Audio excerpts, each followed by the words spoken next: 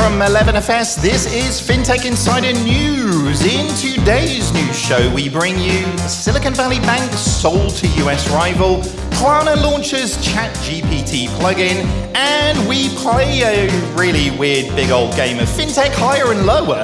We get into all of this and much, much more on today's show, FinTech Insider After Dark, live at the Steel Yard in London.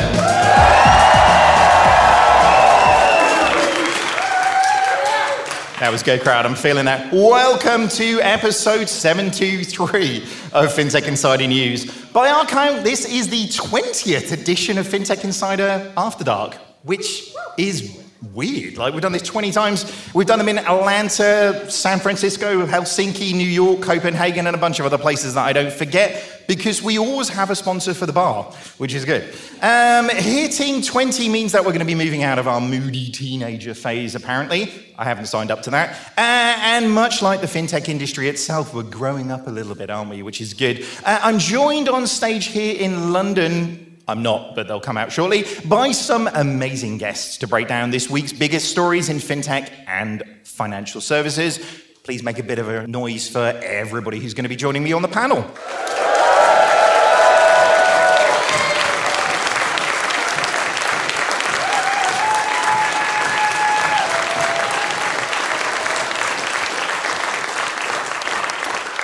Very good, very good. All right, first up, it is my 11FS colleague. It is Kate Moody, who is the Global Strategy Director, Customer Experience at 11FS. How's it going, Kate?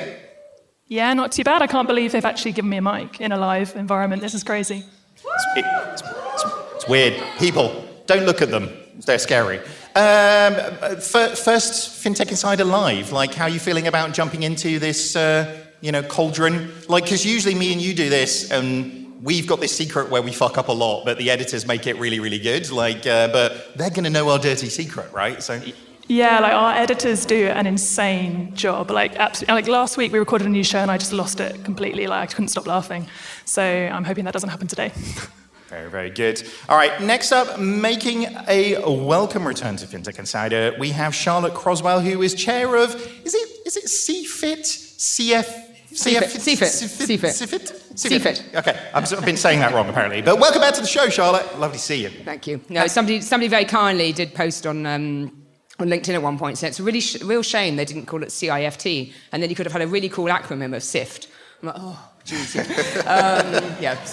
But we call it CFIT, Centre for Finance, Innovation and Technology, but CFIT rolls off the tongue a little quicker. Very good. Big week for all of that as well, in terms of all of the changes that we're seeing. I mean, big year, right? There's a lot of anticipation, hard to say after a couple of beers, of all the changes that we're going to see. It's big times. It is big times, and for those who don't know CFIT, it's about actually taking the really difficult problems that no one's fixing out there, but we think there are solutions out there, and getting the right people around the table to resolve them. So that might be fintech, it might be tech, it might be innovation, but very much focused on getting better outcomes for consumers and SMEs. So I have it's a nice startup with a significant investor, shall we say. Very good. I think last time you were on the show for a news show, we had Ron Khalifa talking about the Khalifa report, and we ended up talking about Michael Bolton a lot. So I know what's happening here. Like, I don't know if you've read through, but good luck with this. Anyway, we'll move on. And last but by no means least, making her FinTech Insider debut, we have Sai Khan, who is the Head of Innovations and Partnerships over at First Direct. How's it going, Sai? Hello. Good. How are you? Busy week. But, well, I mean, if anybody's living under a rock and doesn't know what a First Direct is, what's a First Direct? Oh my God, who doesn't know First Direct? Seriously. So we were the first challengers, actually. So when we talk about innovation, probably one of the first few banks that went branchless about 30 years ago. So super proud of us, actually. And here we are, still serving our customers. Very, very good. All right, folks, get tweeting your takes on the news stories as we go through this. You can use the hashtag AfterDarkLDN, London, obviously. And we'll read out some of the tweets as we go through the notes as we're doing.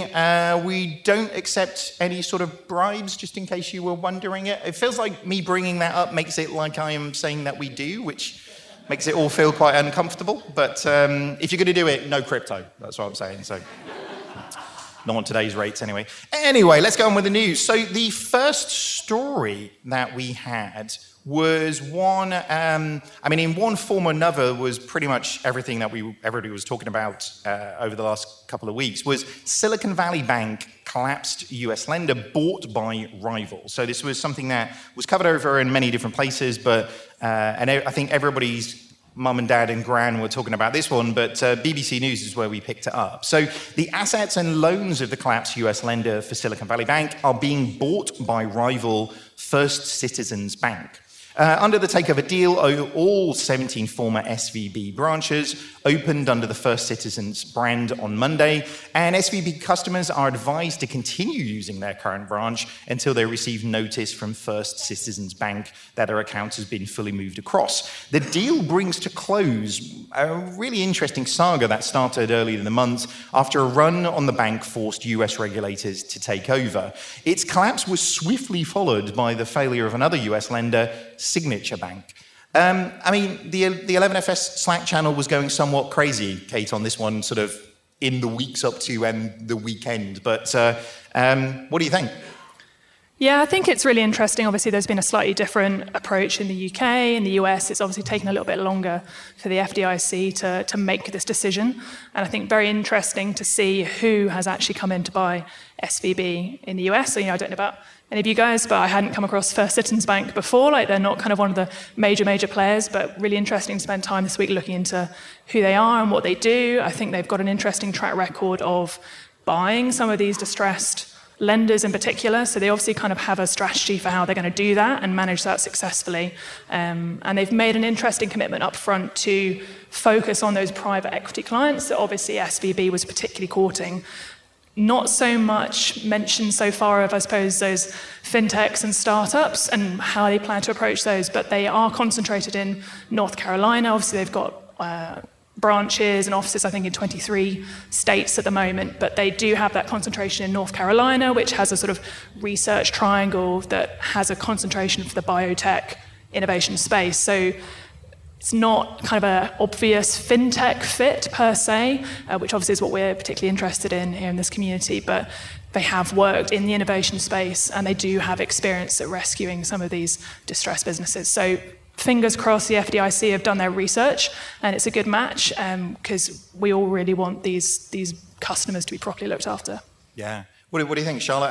Obviously, it was quite a busy weekend for a lot of people to sort of get through that one, to have a positive bell call, should we say, or the market's kind of kicking off. But what do you think happened? It must have been a busy weekend for a lot of people. Yeah, I think it was a busy weekend for a lot of people, and for lots of different reasons, because I think you had so much of industry affected by it, and then you had obviously government who really engaged over the weekend, and I think it was well publicised what they were doing, sending surveys out and saying how much money have you got, and have you got another bank you can survive with on Monday. So quite strange, really, if you look at that. When did we last see that? Of ministers tweeting out, ministers meeting industry associations by that afternoon, and lots of frantic WhatsApp messages back and forth of people going, is there going to be a solution? And that includes people I know really, really well who said, well, actually, my business account's there, but I've actually got all my personal accounts there as well. The money's on notice, I can't get it out, and really panicking. And you hear, when you hear these stories, this was not just a blip, this was something that was really going to affect it.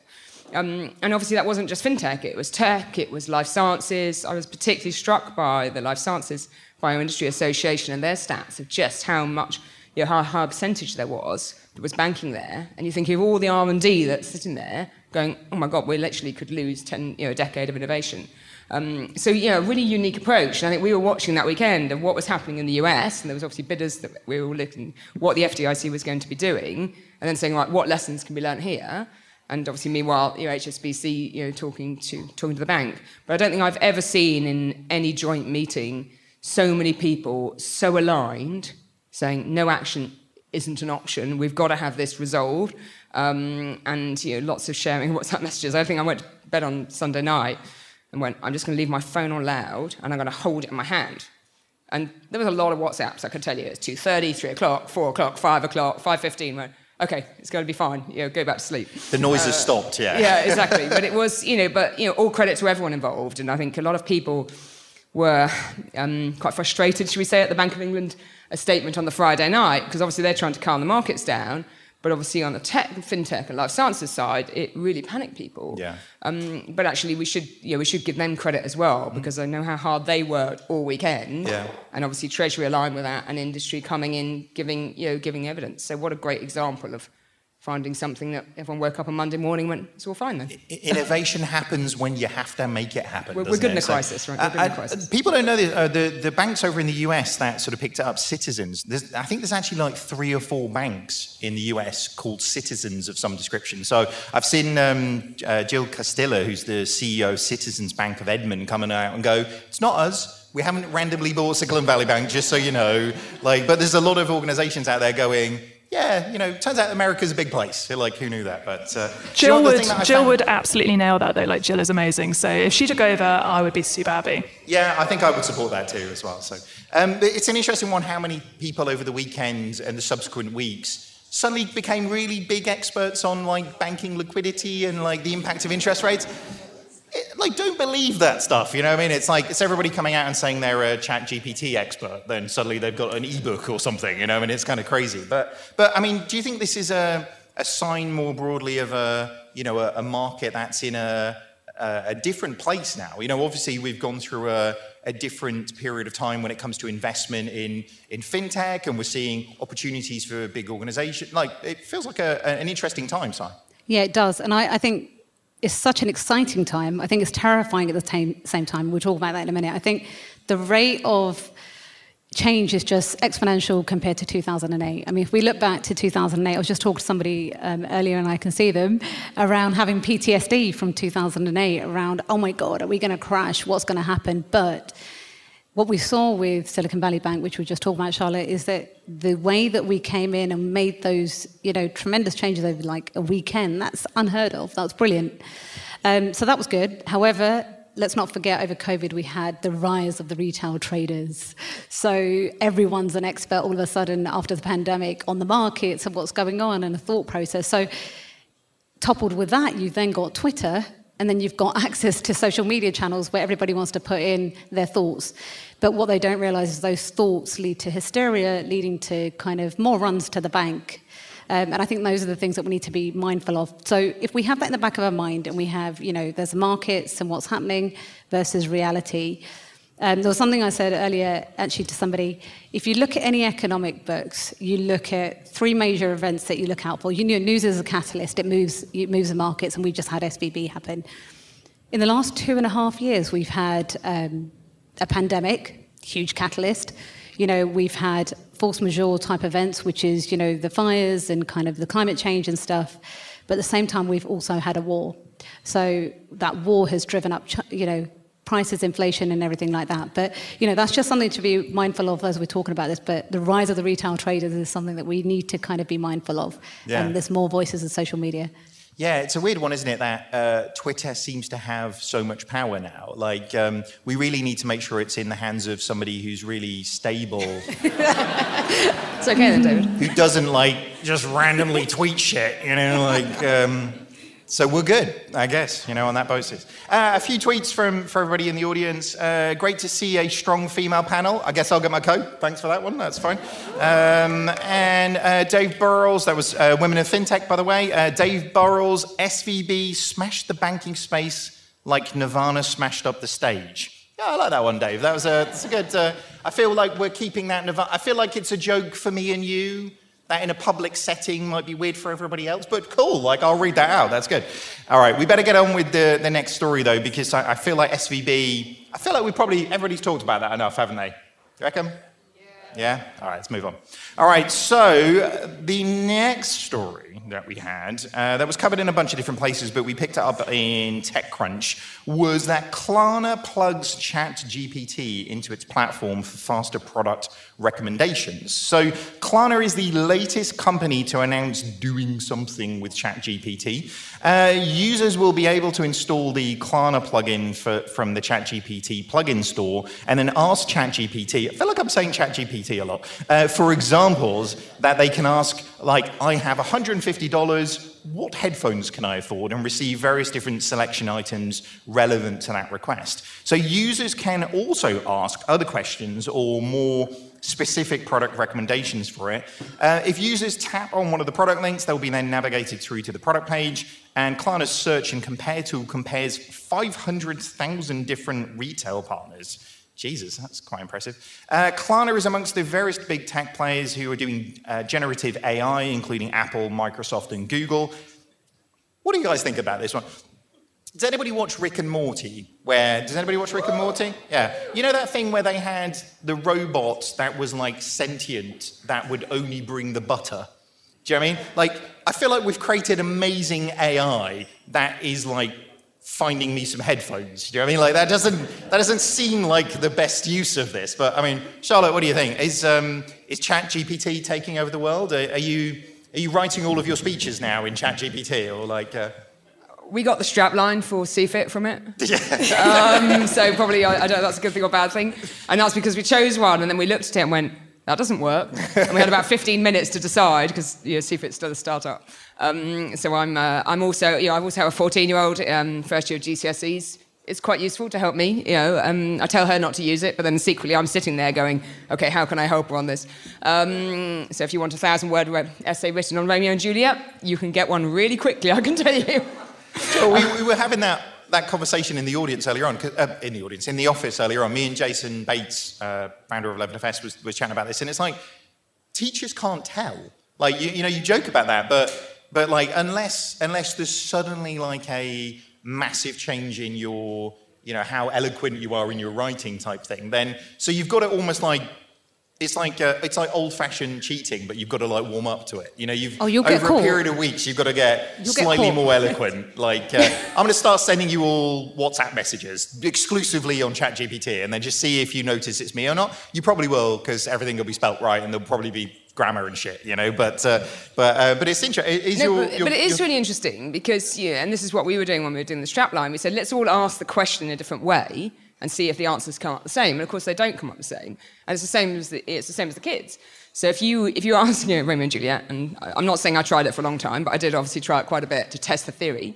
Like, write this in the voice of a 14-year-old, dumb it down, write so many paragraphs. Can you change it? Can you do this? And it will just literally spin out all these different versions. So you don't actually have to worry about that. Can you write it in the age of a 14-year-old who's not very good at English?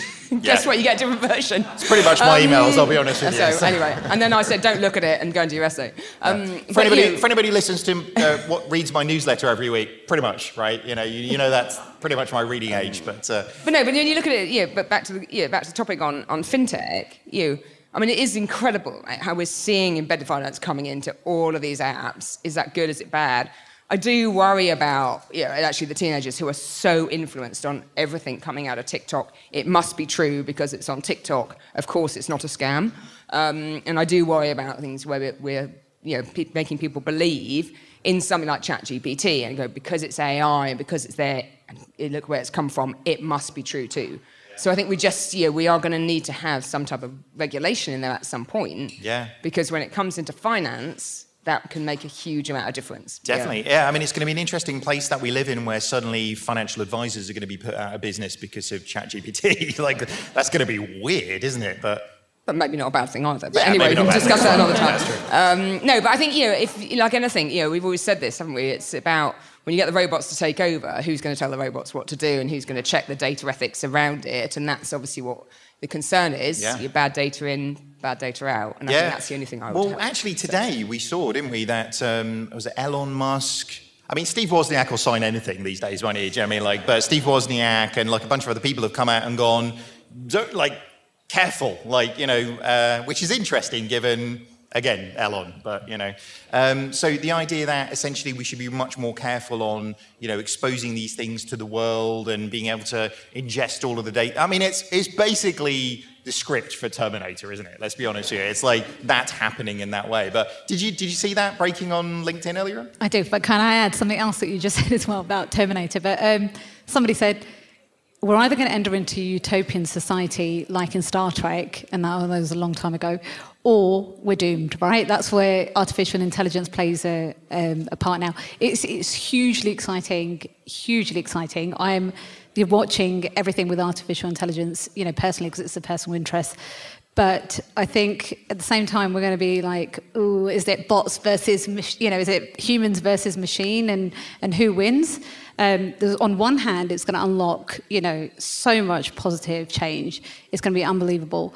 On the other hand, it's moving so fast that we have no control. And that's the bit that worries me. And back to Charlotte, I think you were talking about it. I think, is regulation going to be able to catch up is my kind of concern. Because right now, I think we're far beyond that. A bit like the tweets having the market movers and stuff like that. Elon says something, and there we are. Markets have moved. So, but artificial intelligence, I think it's a huge pivotal societal change that we're seeing right now with it. But no, I didn't see that. What do you think, Kate? Fad, future? Is this where sort of a point of direction? Are we all going to be basically editors of search queries to do stuff, or?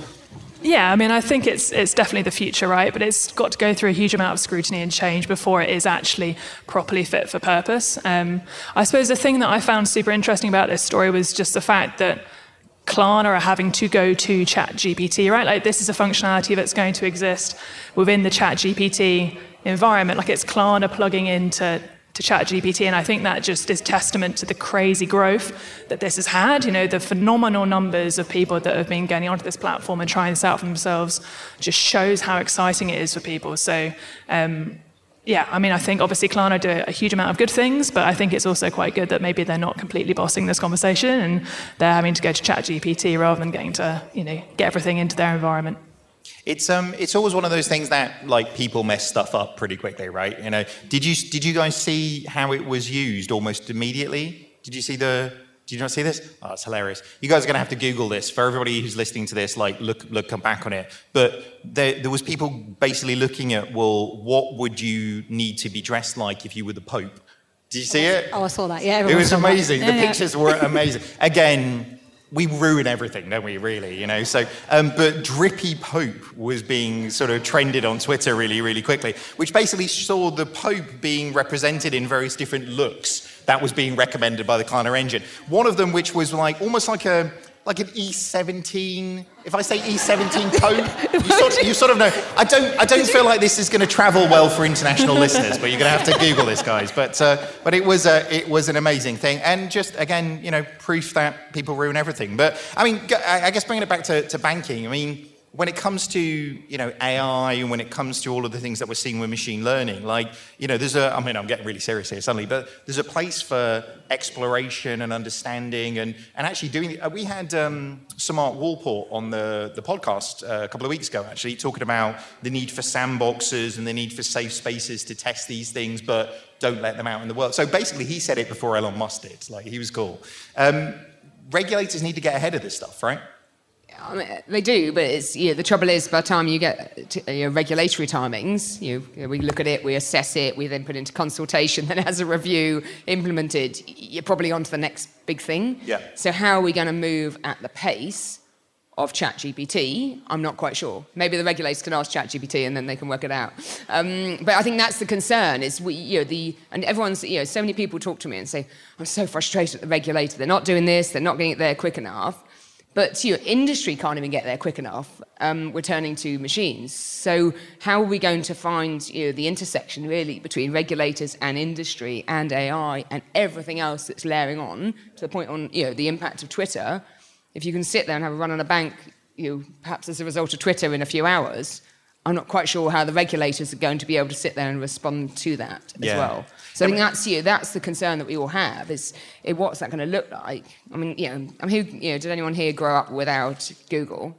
I don't really share my age now. Not many. Oh dear, sorry. You need to work on your age diversity. I'm sorry. Yeah. But can you imagine a world, right, where you sit there and go, well, I'm not going to trust Google. Why would I trust Google? They're not going to know the answer. I'm going down to the library and getting an encyclopedia, right? And trust me, that was what we used to do. Yeah. I remember sending the first email going, God, that's so odd. And I learned to type in a manual typewriter, the one where you had the thing that would zip along at the end of the page, and I can talk to you about carbon copies. I feel like we're getting off topic somehow. What I'm just saying is that, if you look at where we've gone to in that decade, and you've gone to where we are now, the acceleration is now out of control, and how are we all going to keep up with that speed? Because we've managed to do it so far. Yep. But I don't know what's going to happen in the next 5-10 years. Well, people every so often tweet that, the period of time between sort of, the first flight and going into space was, so tiny, wasn't it? And actually, we're sort of in that inflection point, aren't we, where technology actually, the things that we saw on sci-fi when we were growing up are suddenly actually doable, which is kind of bizarre, isn't it? But, I mean, I can't help but think, though, like, what's the point in humans at that point? Do you know what I mean? Like, I don't want to get so dystopian. Isn't this meant to be like a fun show, David? That's a bit... Oh, sorry?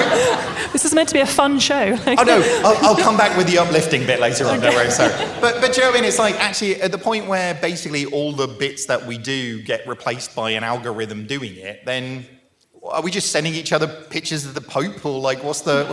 No, can I... Let me bring it up. No, you're right, though, because I think also there was a lovely discussion on social media around that Pope picture. Actually, it went out of control. It was like, where do you draw the line? Because then becomes ethics and religion and other things that you need to think about.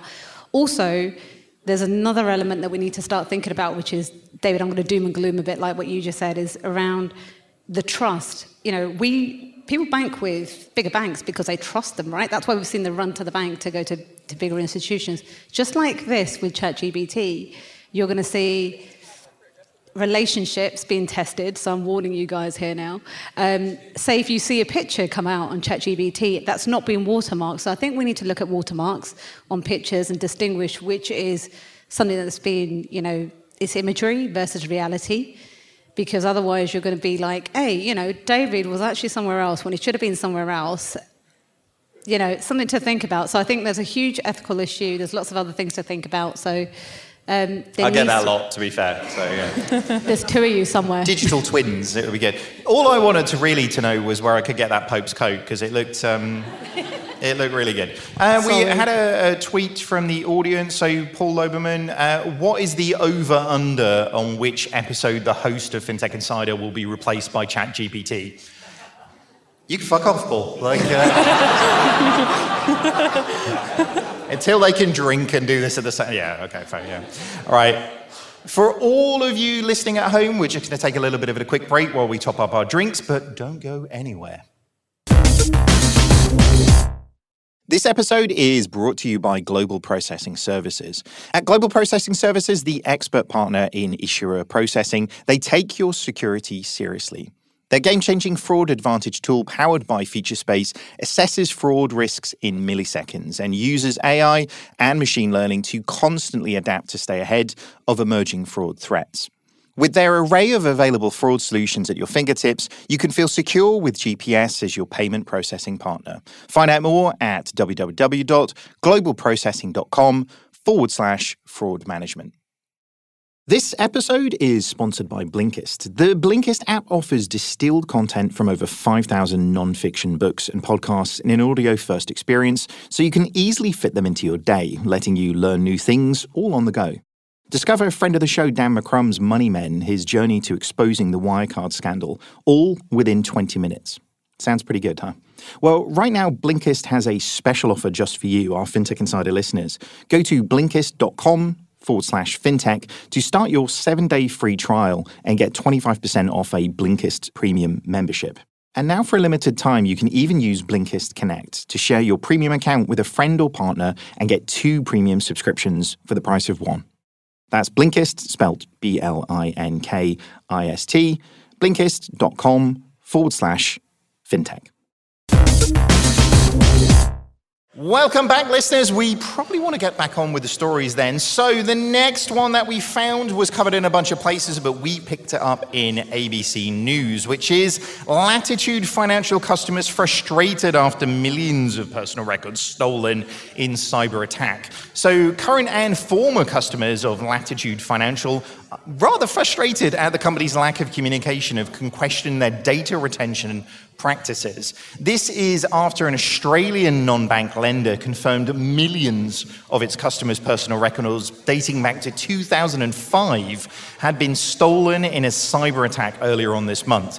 So Latitude Financial discovered on March 16th that more than 330,000 personal records had been impacted due to a cyber attack. But days later, the company warned that the breach could be even bigger. So in a statement released to the Australian Stock Exchange, Latitude Financial confirmed that 7.9 million Australian and New Zealand driver's licenses, 53,000 passport record numbers, and fewer than 100 monthly financial statements had been stolen in the attack.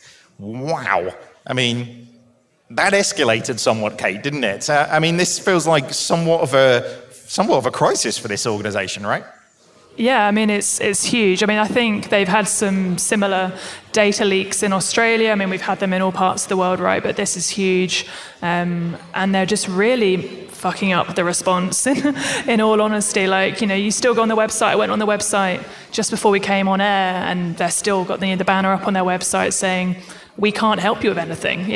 Go look at our FAQs, ring this number. But, the proactive help is still kind of to slot into place. So, yeah, it's a really stressful time for these customers. It's potentially really, really personal information that's being leaked, identification numbers, all sorts of stuff like that. And the fact that it goes back such a long way, I think that's what's really wound people up. And it's a conversation that we're having all around the world, right? How are we handling privacy? How are we working out the best ways to hold and store data? It's not easy, it's hard, but I think this is what we really need to work out, is how long is it appropriate for an organization to hold your data for? I mean, quite a lot of these people didn't even use their products, they were applicants, they weren't actually even engaged with them. So yeah, it's a really difficult situation. Obviously, I have sympathy for them, like they've been a victim of crime. They've not necessarily, we don't know for sure yet what's happened or who's to blame, but yeah, their treatment of their customers, I think, still leaves a lot to be desired. Kate breaking the swearing seal on the panel. Like, clearly in the break, Kate had another glass of wine and is feeling a little bit more loose on this at this point, but it's good. I had to have one glass of wine before we opened the event, just to make sure for you guys that the bar was working, that it was, I took the hit for you guys. Just doing your duty, testing it out. I feel like I've undermined all of the really smart shit you said, but after you just said fuck, I was just like, Kate said a swear, but no, it is true. I mean, it's an interesting one, as you say, how far back it goes. And I mean, surely there's data policies to cover these things and regulation to cover this. Like, is it people just circumventing all of these things to make it happen?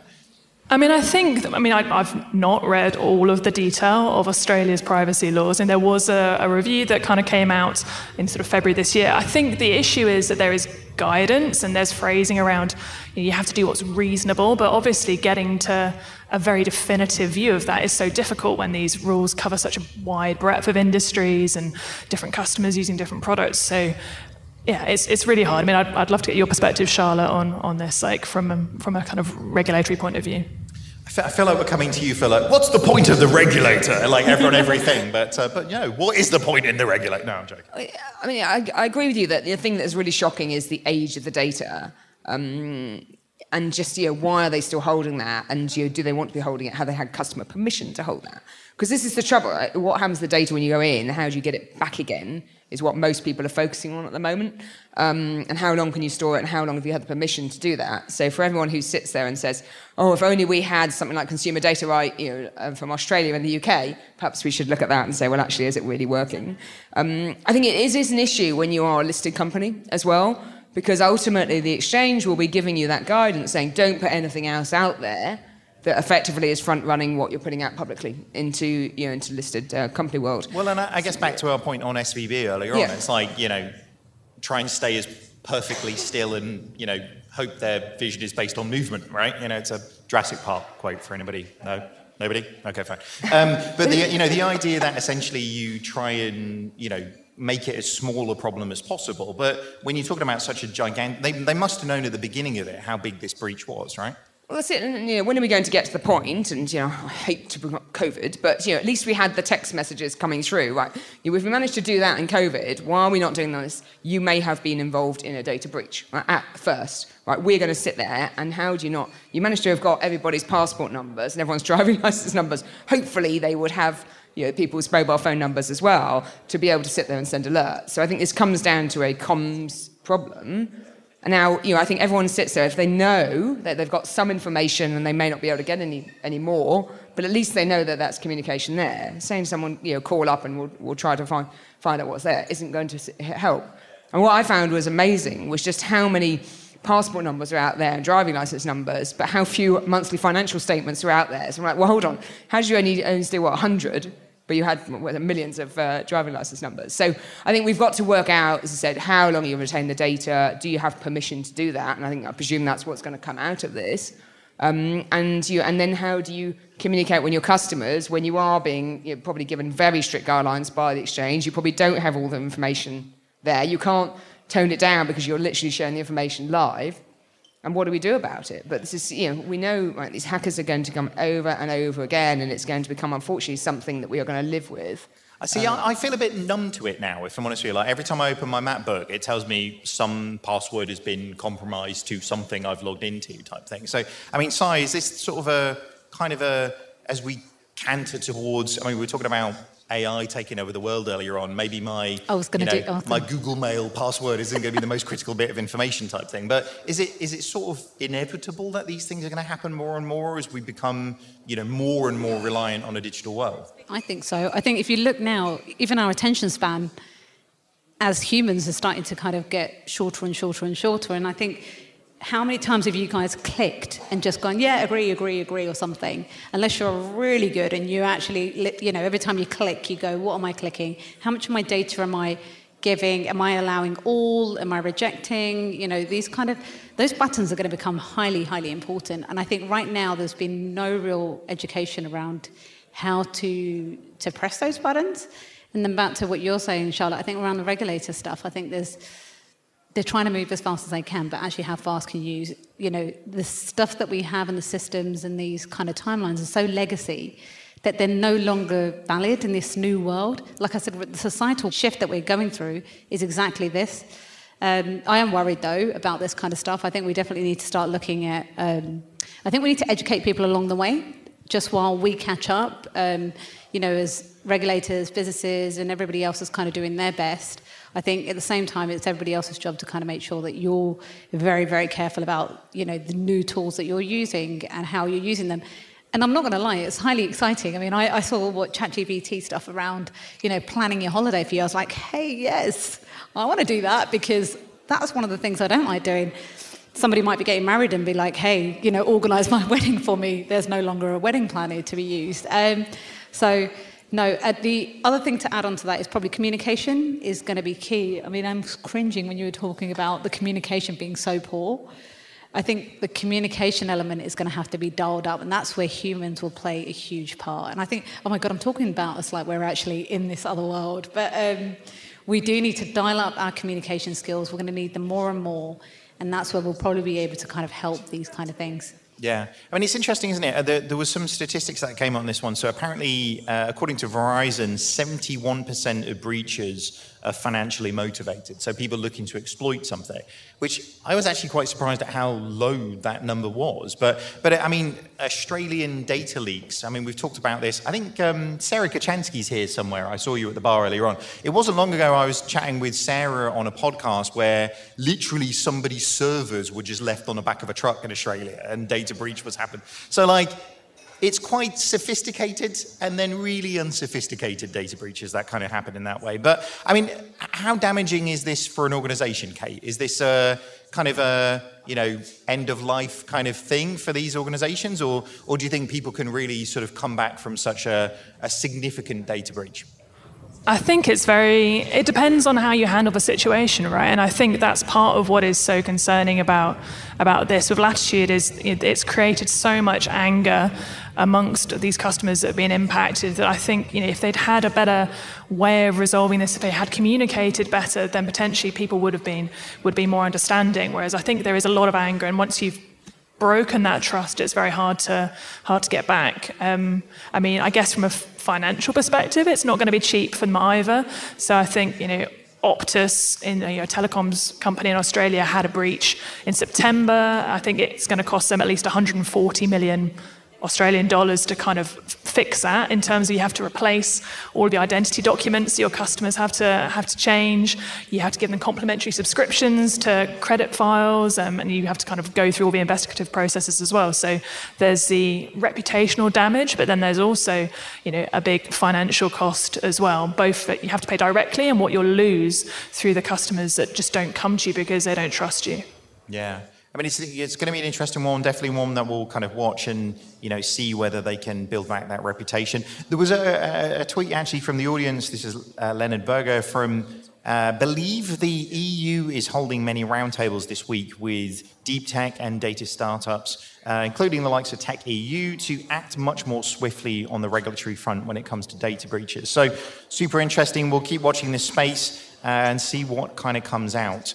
All right, guys, it is time to close out this week's show, unfortunately. Everybody in the room is just going to go and have a laugh, but for everybody listening to this, I'm sure you're wanting more. But this is where, I'll be honest with you, usually I have like a light-hearted story, something random, who's getting sued celebrity endorsement-wise, or a dog using contactless cards or something. You guys have heard the show, right? But this week, our panel are no longer just financial services experts. They're now game show contestants.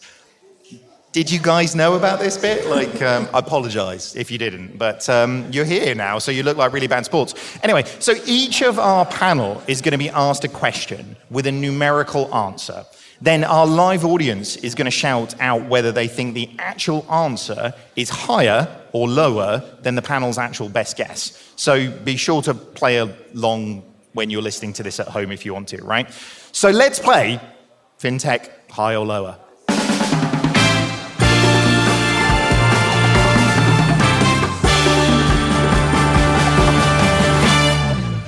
Not going to lie, I've always wanted a jingle. That was great. Can I do that? No, it's fine. If I could just get something on my phone that if any time I say that in a meeting, it does that would be really awesome. Looking at you.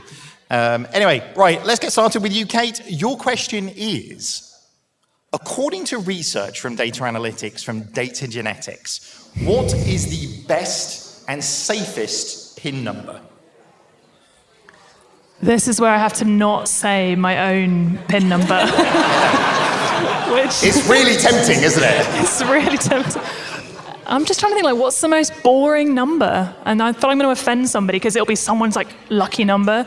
But I think 6 is quite boring. So I'm going to go 6, 4, 7, 3. So is that anybody's PIN number? Are we I feel like are we getting close with anybody's PIN number again? You're just putting your hand up for anything at this point, aren't you? But all right, audience, what do you think? So what was the number, Kate? I think I've forgotten. 6473. 6473. What? Higher or lower? Okay. All right, let's spin the card and find out. The answer is 8068. Okay, all right. Yeah, exactly. Not anymore. You guys, if you're going to use that one, I'd suggest maybe not doing it in the next 6 months or so, essentially. So, but I would have thought a lot of people just use their birth year. You know what I mean? So 80s kids in that sense. That's not what I do. Don't do that. Just wondering where my wallet is at that point. Anyway, right, Charlotte, you're up next. Your question is, so according to Finder.com, how many people in the UK own an NFT? So, what do you reckon, Charlotte? It's a lot of kids. I'm going to go round number 1 million. 1 million? All right, okay. All right, audience, what do you reckon? Higher or lower than 1 million people own an NFT?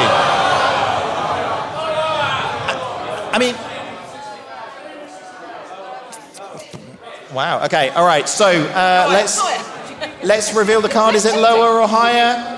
Oh! I mean, that was very close. So the answer is 819,400. That's pretty good going, Charlotte. Well done. I'm proud of that. Rounding up. Okay, so Si, you're up. Your question is, according to research by Ascent, what percentage of American customers use buy now, pay later services once a month or more? What do you reckon? They do love a bit of consumerism, don't they? Yeah. Oh, 48%? How many? 48%? 48%. I got you to repeat it because I didn't hear it, not because I was like, oh my God, 48%. All right, audience, what do you reckon? Higher or lower? Lower. Consensus was lower. Let's reveal the card. What do you reckon? Lower than 48%? So close. So the actual answer was 38% of Americans use buy now, pay later services more than once a month. All right. It was kind of a mixed bag, that. I reckon the audience won some, we won some. Well, you guys won some. What do you reckon? Yeah? All right, Charlotte won. Well done. All right. All right. With that, I reckon the winner... Let's go with you guys. The audience won, so well done. Thank you very much for playing FinTech Higher or Lower.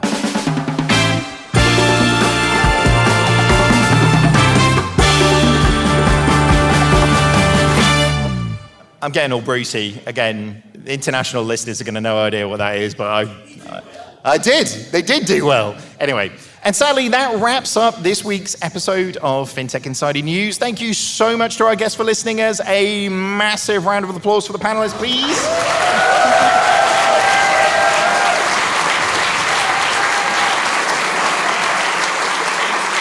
And where can people learn a little bit more about what you're up to, Charlotte?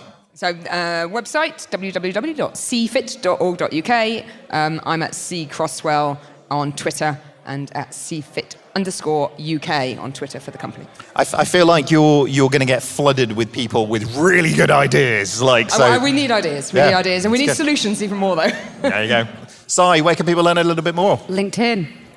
You can find me on LinkedIn. That's it. Sounds good to me. Kate?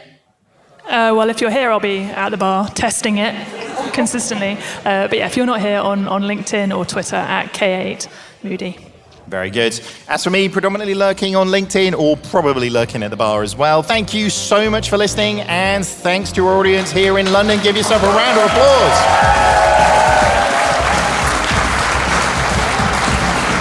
So everybody who is here, go grab yourself a drink, have a chat, have some fun, grab some hot sauce, that's weird. Enter the competition to win an annual subscription to our Pulse platform. Scan the QR code, have a fun, and thank you also to GPS and Kin Group for being fantastic sponsors. If you want to join the conversation, it's podcast@11fs.com. Thank you very much. Goodbye.